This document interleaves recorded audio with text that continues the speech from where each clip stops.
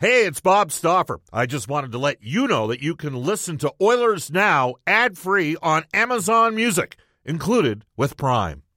When you need mealtime inspiration, it's worth shopping Kroger, where you'll find over 30,000 mouth-watering choices that excite your inner foodie. And no matter what tasty choice you make, you'll enjoy our everyday low prices, plus extra ways to save, like digital coupons worth over $600 each week. You can also save up to $1 off per gallon at the pump with fuel points. More savings and more inspiring flavors make shopping Kroger worth it every time. Kroger, fresh for everyone. Fuel restrictions apply. 105 in Edmonton. Welcome back, everybody. Bob Stauffer, Brendan Escott joining you. Oilers Now. It is a game night. Edmonton takes on Vancouver. Last game before the Christmas break.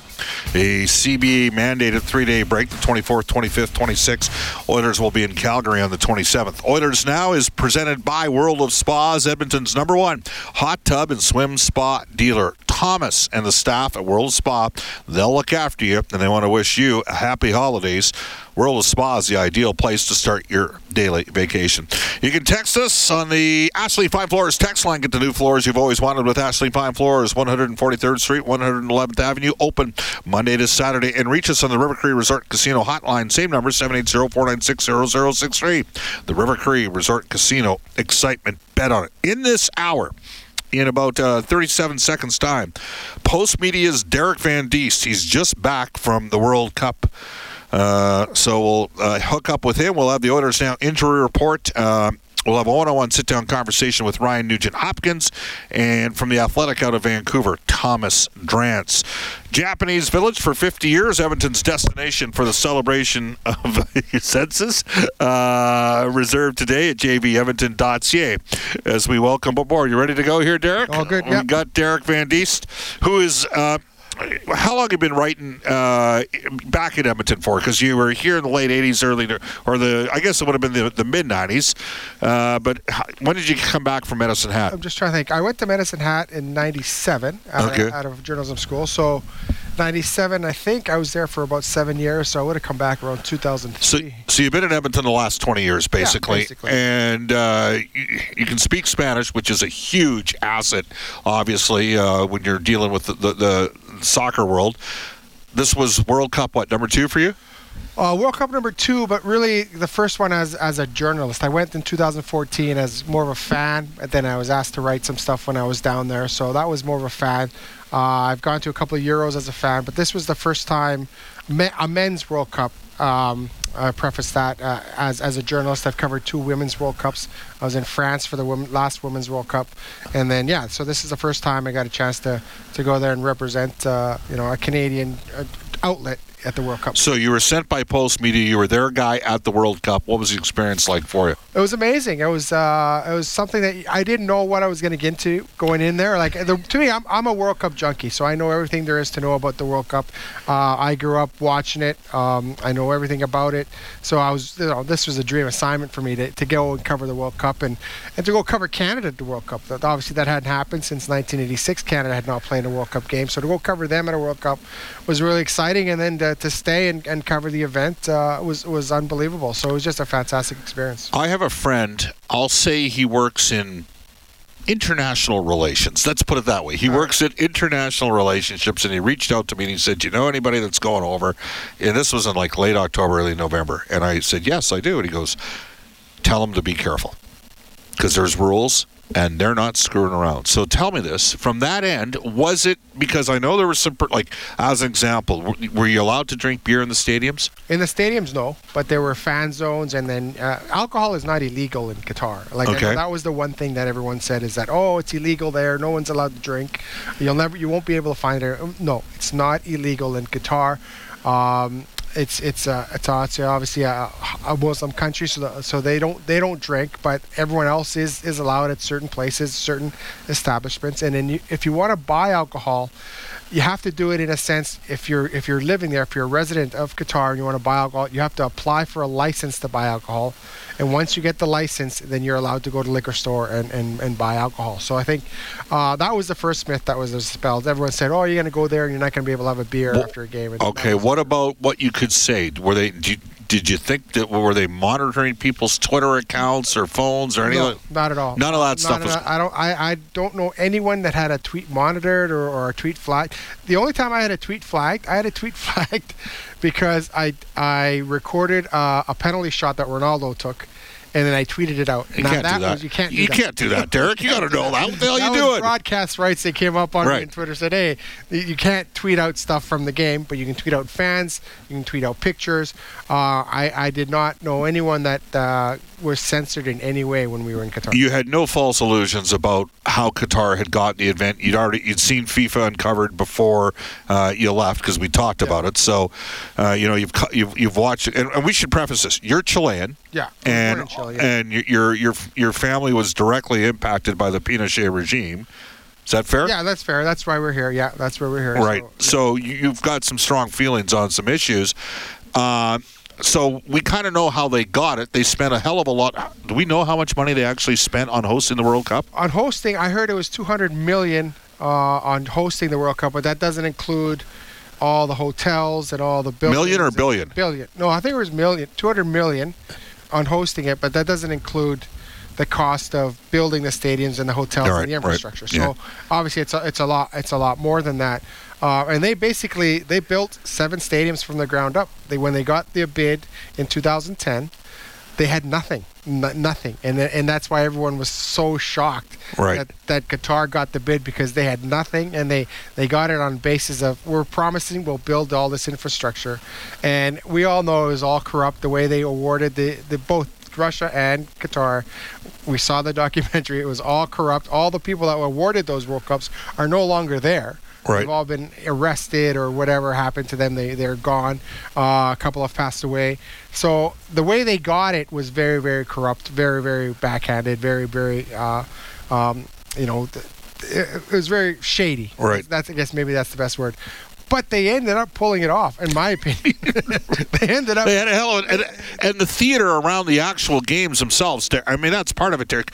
Like, the way the World Cup ended, you couldn't have asked for a better ending, could you? No, you couldn't have. It was an incredible final. And, and I think it's funny because I think, obviously I know you're a Lionel Messi fan, and I wanted Lionel Messi to win. I think, 85% of the planet was cheering for Lionel Messi. Even the French players said, hey, people in France are hoping Lionel Messi wins this thing, just what he's done for the game and what he's done for soccer for so long. But the way to do it, and the excitement of that final, it was such a back and forth game and so many chances. It was it was the best final I think I ever had. As a guy who has South American origins in your family, was there really 40,000 Argentinians in the stadiums? Yeah, they were. And you know why they were legit? Because they were singing all the songs. And if you are you telling me that there might have been some fans that weren't actually fans? There were some fans that were staged. Let's be honest. There were some fans there that they said, hey, we need to fill the stadiums, put on this Portugal jersey, put on this Sweden or Switzerland jersey, put on this jersey, and get to the stadium and cheer for. Yes, that was evident. It was obvious. Like, people there was obvious that you had some people there that weren't Brazilians per se, or weren't English per se, and you could tell there was a bit of it was staged a little bit. But the Argentines, they were there at full force. Like, they were there. You knew they were Argentine fans because just how they sung and the way they acted in the stadiums. You can put on a jersey of a local foreign worker and tell him to go to the stadium and sit in a seat. He's not going to know those songs. He's not going to, because they were so intricate and it was just so well done. And so those guys were legit. It was legit 40,000 Argentines in that stadium. Do you know you said to me on November the 5th? I told you Messi was going to win his World Cup. I said that to Connor McDavid, and I think we were having a discussion. You were in on the discussion with Connor and Leon Draisaitl. We were talking, I think it was in Florida. We were on the road somewhere. And we were talking about the World Cup, and I told Connor I was going, I told Leon I was going, and I said to Connor, because Connor's like, who's going to win? And we said, Argentina will win, Messi will win his World Cup, and Leon thought Germany was going to win. Of course, Leon thought Germany. Connor maybe had England, and I thought England because of how they lost the Euro and the fact that France had lost the Euro at home as well, and and England had a pretty good team when it was. I mean, France, it's unbelievable. Like, it's funny because when I grew up watching them in '82, they had met Plantini and they had that unbelievable midfield that could dominate games, and they did win a Euro, but they never really translated to international success at the World Cup level. And now the last 20 years they've been as good as anybody. Well, they've been just pumping out players left, right, and center. They're getting these players, and whatever they're doing in France to develop these younger players, they're doing a great job. And I think everyone should look at that French system of developing younger players because they just keep coming through the woodwork, and they're going to be strong for a lot of years. All right. So, by the way, Messi, was this the most accessible? I heard this was the most successful prior to the success. Even when they lost to Lasades in the opening match, he was right there front and center taking the heat. Well, it's funny. It's so interesting because I had, I think, about 4 or 5 opportunities to be at a Messi availability. Not necessarily talk to him, but I was at a press conference when Messi was there. I was in the mix zone with Messi was there. The mix zone, the first time I talked to Messi in a mix zone, now those who don't know what a mix zone is basically you have journalists in a room downstairs and the players will walk through kind of like snake through a corridor on their way to the bus, and you can ask them to stop, and they can stop or they won't stop. It depends on the guy. And I remember the Argentina-Netherlands game. That was a 10 o'clock kickoff local time. And the game didn't end until 1 o'clock in the morning. So it was a 3-hour game, didn't end until 1 o'clock in the morning. By the time they had the press conferences, and then they had the mix zone, we were going to leave the mix zone. It was 2:30 in the morning, and someone said, hey, just stick around. Messi might come through. Because some of these players have a different weight, but they said Messi might come through. So there was about 20 of us left, 3 o'clock in the morning in the mix zone. And sure enough, here comes Messi.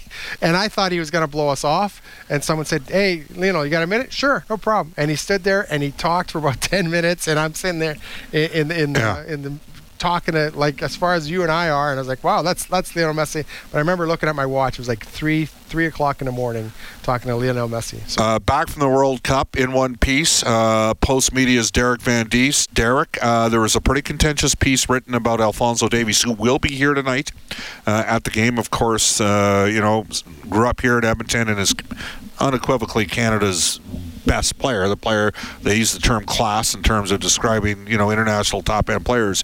He has it. He took some criticism during the course from a CBC journalist. What was your take on what was going on there?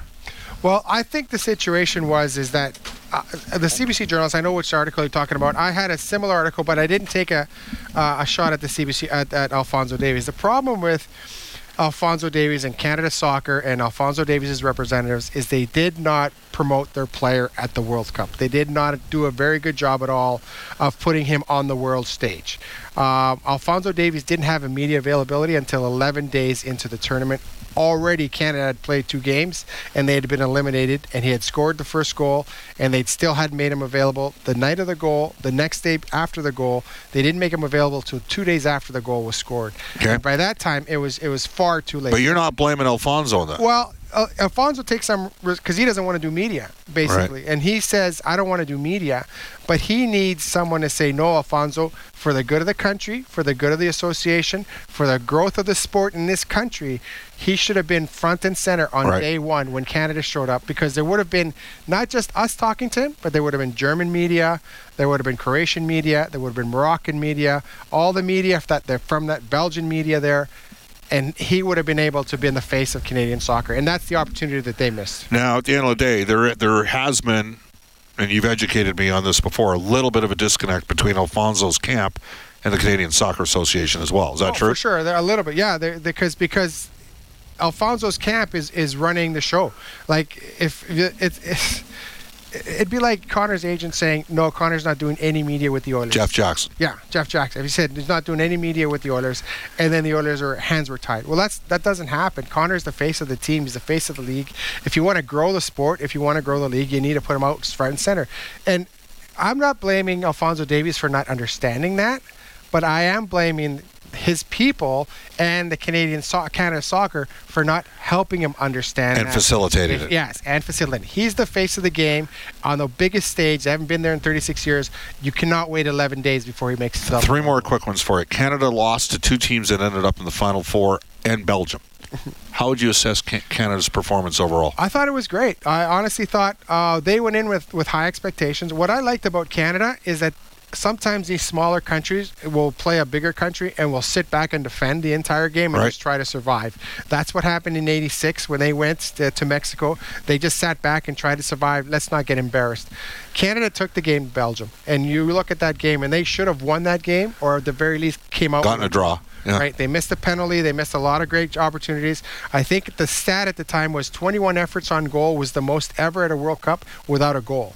So I think that was a big stat, and that kind of opened a lot of eyes. A lot of people said, hey, I love the way Canada approached the game. I love the way they took the game to Belgium. I love the way they're playing attacking soccer. They tried to do the same thing against Croatia. And they got carved open. I just think they were deep enough against Croatia. I think they gave so much in that first game. You got to do a turnaround and play in 3 days later. I just don't think they were deep enough. I don't think they had enough in the tank. And it didn't help the comments of the head coach, John Herdman, kind of calling out the Croatians. He didn't mean to do it, but I think he kind of doubled down, and he should have just taken back the comments when he says we're going to F Croatia. Right. You can't say that about an opponent because they especially one that was in the World Cup final the year before. Exactly. And then I thought they played well against Morocco, and it was Morocco. That was a tough game because apart from the Argentines and the Saudi fans, the Moroccan fans were among the best, and they were among the biggest group there. And that game with Canada-Morocco could have easily been played in Casablanca. That's how big of the home field advantage was for them. Very quickly, Canada arrow up for their program. Are they headed in the right direction? They are. They got good young players. They got something core to build on, but they have to take the lessons they learned at the World Cup and use them. It's not about just, you have to implement those lessons. And that goes for the entire association, not just for the players on the field. The entire association has to look and see, how do other countries run their programs? How do they do their media? How do they do it? And they have to learn that going forward. All right. You get back to covering the Edmonton Oilers. You left us when we were in Florida, and so you're back doing the Oilers here. McDavid and Draisaitl, are there comparables to them in international soccer? Yes. It's funny because I watched Messi play 70. That's the first time I watched Messi play live. And I think when we talk about Messi and his genius, it almost looks like he's watching the game from above, and he sees the game from above, playing it below.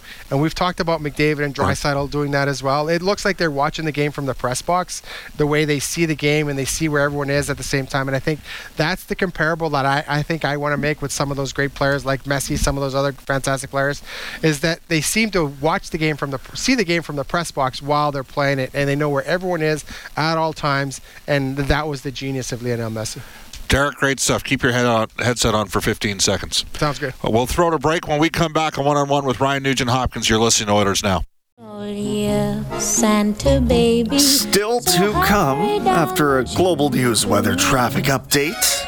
We hear from Thomas Drance, as he's known in the Western world. I don't know why I said Thomas. Thomas Drance coming on to talk about the Vancouver Canucks. He is from the Athletic Vancouver, but not before we hear Bob one-on-one in conversation with Ryan Nugent-Hopkins. Ryan, you're having a terrific campaign. Knock on wood so far. What do you think's happened this year? Is it a culmination of things? Is it a power play that is at 33%? What do you think's going on here? I don't know. I'm just trying to play my game, and I thought I was feeling similar last year, and the way that I was playing, and when I was playing at center, I was feeling confident, and just kind of tried to build off that. Obviously, the pucks weren't going in for me last year, so that's a difference maker. And I did once I kind of came back from my shoulder injury, I tried to heading into playoffs really focus on bearing down on pucks and just trying to every chance I wanted to make it a good one and shoot the puck a little bit more, but at the same time when I get those chances really bear down, and I kind of carried that into summer and tried to continue that throughout this year so far, but I don't know. I mean, obviously our power play's clicking well right now, so we got to keep that going. All right. Last year you had 1 goal in the power play. You got 6 this year. 11 goals last season, 63 games. You're at 18 and 34. Has there been a more concerted effort to take your shots in the power play and not defer too much and be more of a shooter at times and maybe less of a facilitator? Maybe take us through what transpires with your role in that situation. Yeah, I definitely want to shoot the puck a little bit more. I still think that at times I can shoot the puck more. Really, I think I've found some quiet spots where the other guys have found me for a few goals on the power play. So I think that's kind of changed, where I kind of gotten into areas where I'm trying to put myself in a good opportunity to get the puck and put it in. And then when I get those chances, I want to bear down and make sure that if it's not going in, we're getting a good rebound and we're creating something off of it. So I still see myself as more of a passer on the power play, but at the same time, obviously I can shoot the puck more and just try to find those open lanes for those guys to find. Why has it worked with you and Matthias Janmark and Klim Kostin? I mean, you guys were together before about 10 or 12 games ago, and then again together against Dallas. What works with that line? Well, yeah, I mean, I've been playing with Yanni pretty consistently here for the last little bit, and he definitely thinks the game well. We think the game's similar. He wants to make plays, but obviously not give up anything on defense. So I think as a centerman, sometimes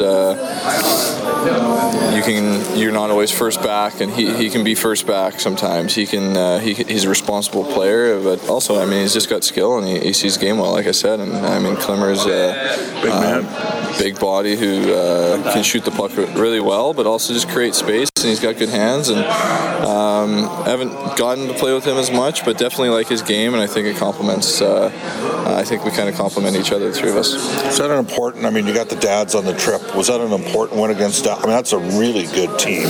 You've now won in Tampa Bay. You've won in Dallas. Those are not easy places to win. But how important was that or win for you guys? Yeah, it was a huge game. We knew that. I thought, obviously, bringing it back to St. Louis at home, we won 2 points. Disappointed there. I thought we played pretty well against Anaheim. Couldn't find it. And kind of similar situation in Nashville, where we grinded all game, and kind of came down to one little play in overtime, and we didn't get that extra point. So we were pushing. I think we were, a little frustrated that we weren't getting a few more points, but. So we knew going into Dallas, it's never easy. You never have an easy game there. So we kind of had the mindset of just going to stick with it through 60, and obviously kind of a later goal that propelled us to a huge win down there. That is Ryan Nugent-Hopkins of the Edmonton Oilers. Just before we went to break at 1 o'clock, we did Oilers Now Game Day Trivia for St. Albert Source for Sports. Our question named the 2 members of the Kelowna Rockets that were drafted top 12 of the 2008 NHL Draft. They are in the lineup tonight for Vancouver. Tyler Myers and Luke Shen. And it was, did you say it was Ken, Brendan, that got the right answer? Yeah, Ken got it. Nicely done. Jason from Sancudo, haven't heard from him for a while, says, Bob, I heard your interview of Derek Van Diest, friend in international relations, a.k.a. as is bartender. And my response to that is, Jason, I was a bartender when I met this friend in international relationships. There you go, international relations. Again, you can text us at 780-496-0063. Stephen from BC says, Bob, fantastic interview, 360 degrees in the World Cup with Derek Van Diest. Well, different. Doesn't always have to be hockey. And Derek's an interesting guy for his passion for the beautiful game, and what a beautiful final it was. All right, 1:30 at Edmonton, off to a Global News Weather Traffic Update with Eileen Bell. Thomas Drance from The Athletic out of Vancouver when we return.